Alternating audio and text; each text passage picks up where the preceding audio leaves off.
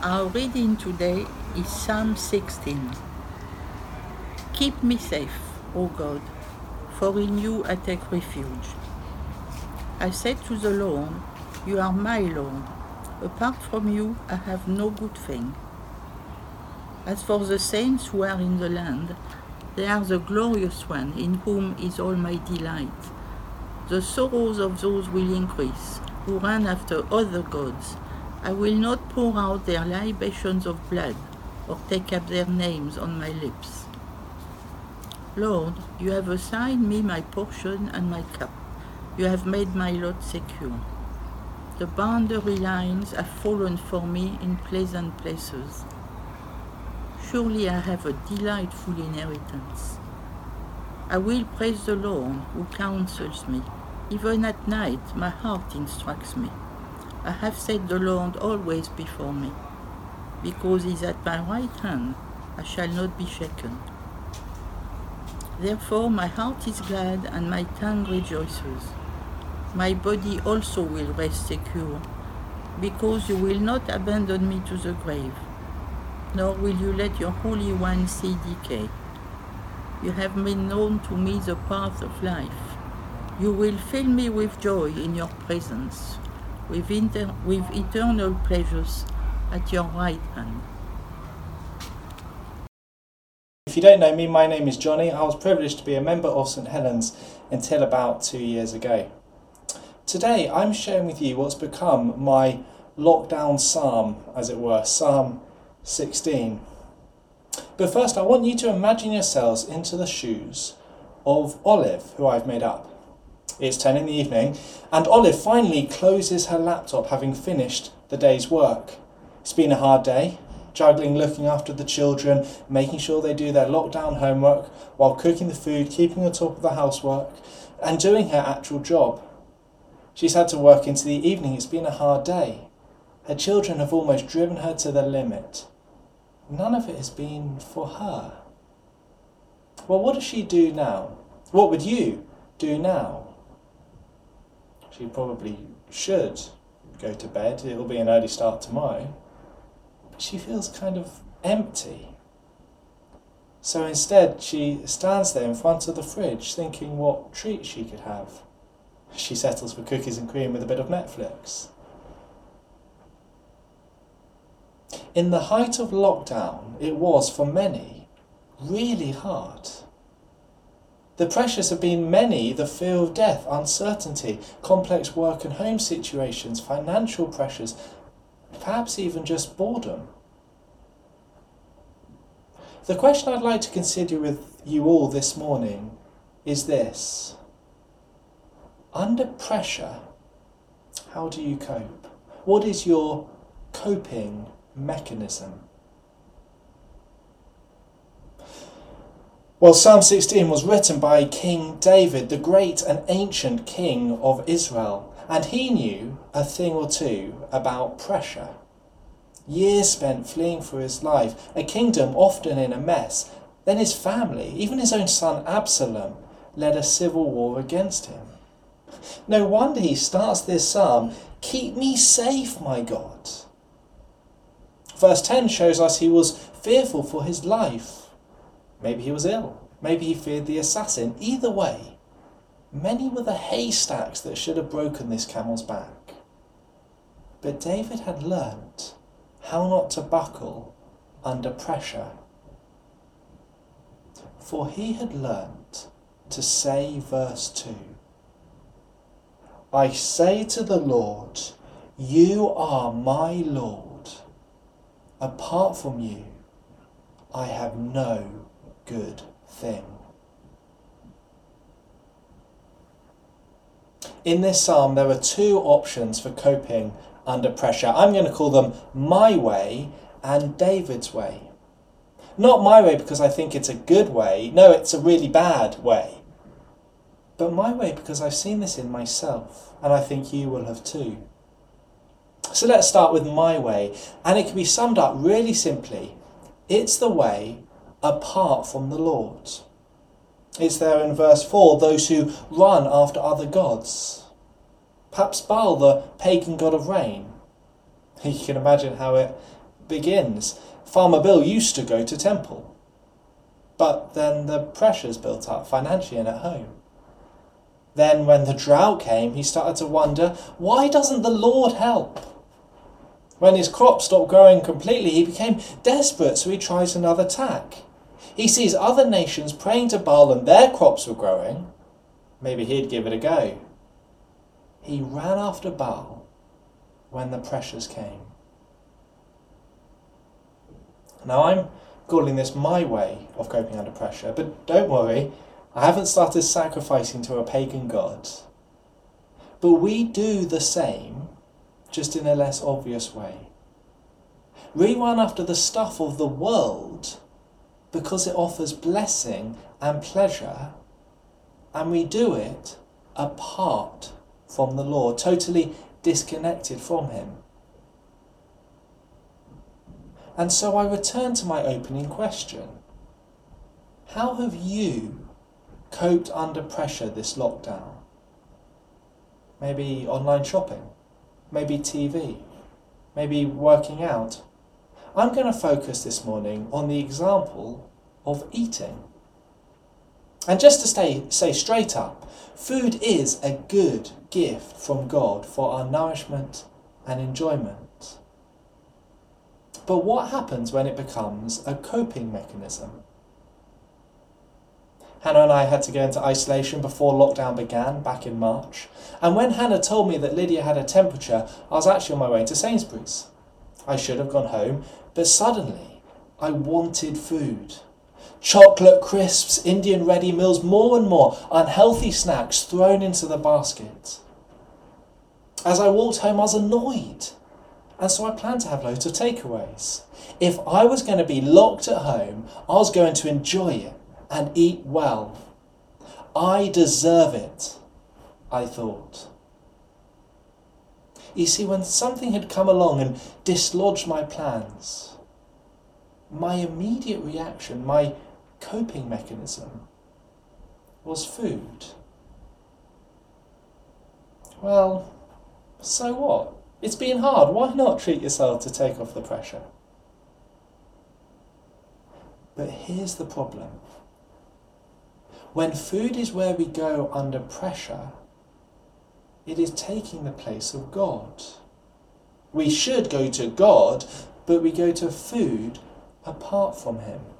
And apart from the Lord, there is no good thing.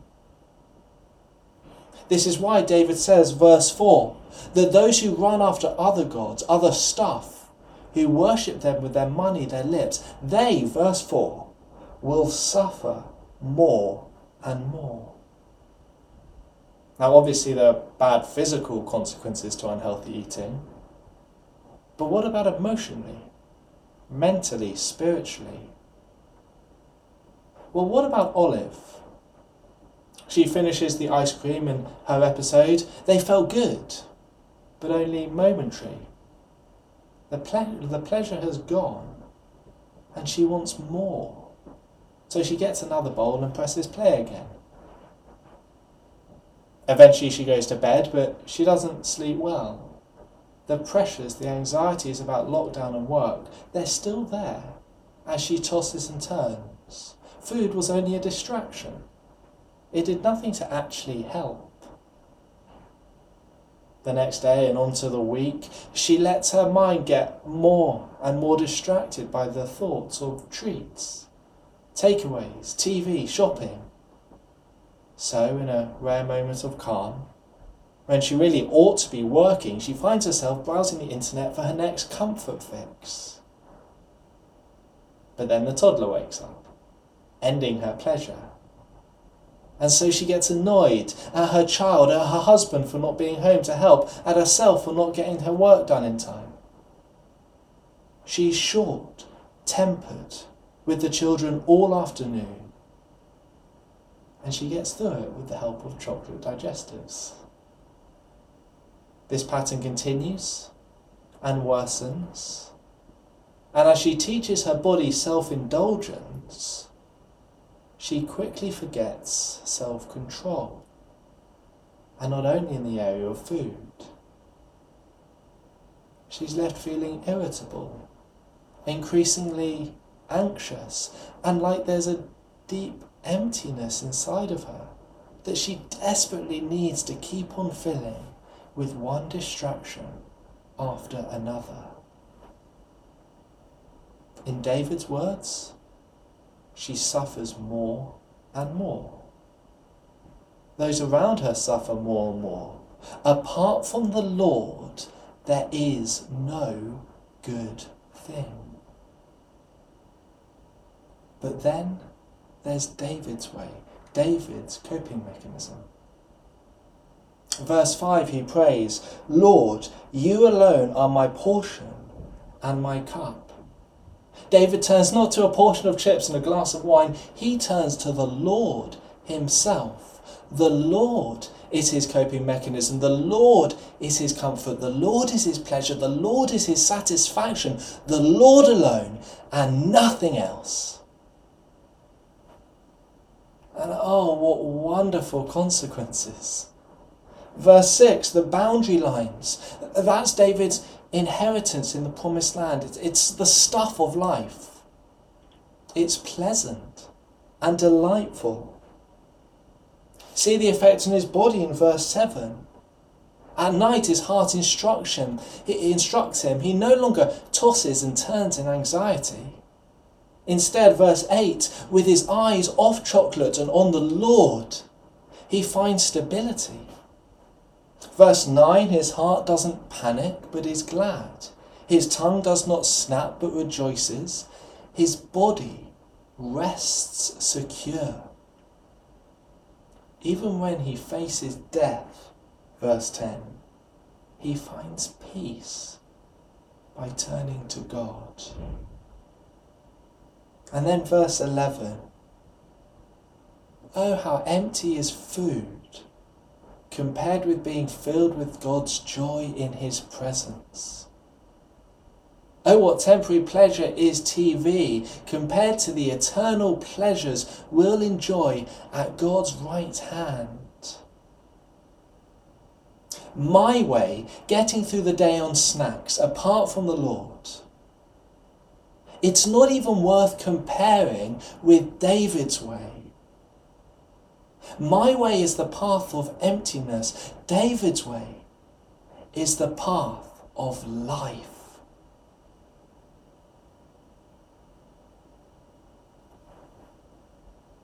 But of course it isn't really David's way, is it? On the first Pentecost, Peter quoted this psalm and said that it was about Jesus' resurrection. And indeed, all these words most truly apply to him. For Jesus is the only one who could wholeheartedly say to his Father, Lord, apart from you, I have no good thing. You are my portion and my cup.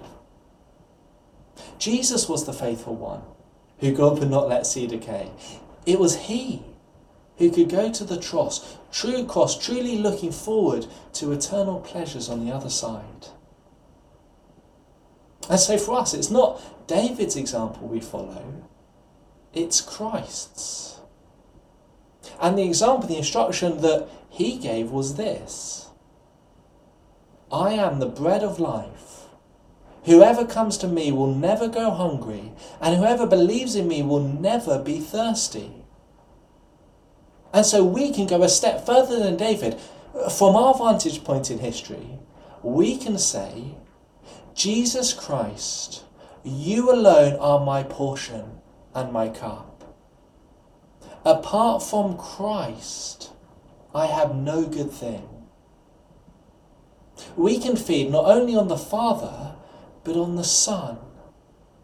And as we remember his cross, we can feed on his love, his humility, that we are forgiven and adopted, that there is a happy ending, that in Christ we are not abandoned to the realm of the dead, that we too can look forward to eternal pleasures at God's right hand. But how? What do we actually do? Well, first, we recognise.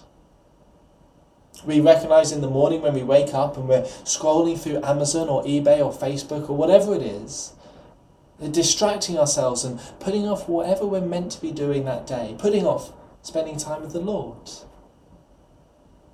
We recognise when pressures come, what our first port of call is. Or we recognise our grumpy and anxious emptiness. So we recognise and then we pray. And we say over and over again, Jesus, you alone are my portion. Apart from you, I have no good thing. Even though we know that deep down we struggle to believe it, we say these words.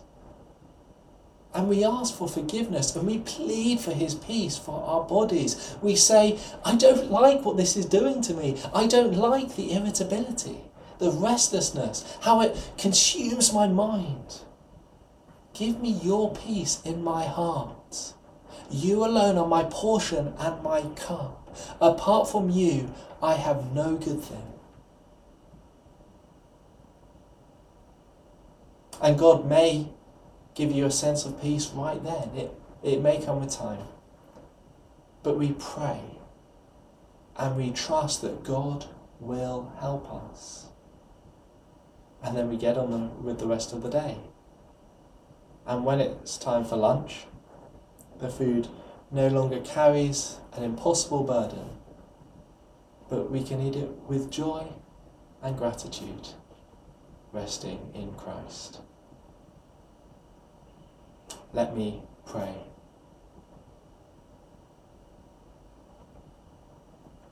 Dear Lord Jesus, you alone are our portion and our cup. Apart from you, we have no good thing. Might each of us this week experience the peace and joy and something of those eternal pleasures that comes from finding our comfort, our safety, our security, finding all of our needs satisfied in you rather than the things of this world. For your glory we pray that this might be true in our lives. Amen.